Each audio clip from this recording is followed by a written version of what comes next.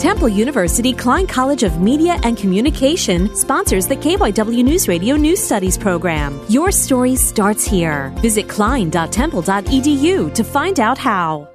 There was a ransomware attack in the Souderton Area School District over Labor Day weekend. The shutdown lasted about a month, until students got their computers back on October 7th. Hackers had access to private student information, including social security numbers, addresses, and student transcripts. Video teacher Brian Ruth says the shutdown made teaching students very difficult. I didn't have computers for several months until they came in and re-imaged each one. Due to the shutdown, the school district is adding more security to the network to prevent a future attack. Eric Maloney, Souderton Area High School.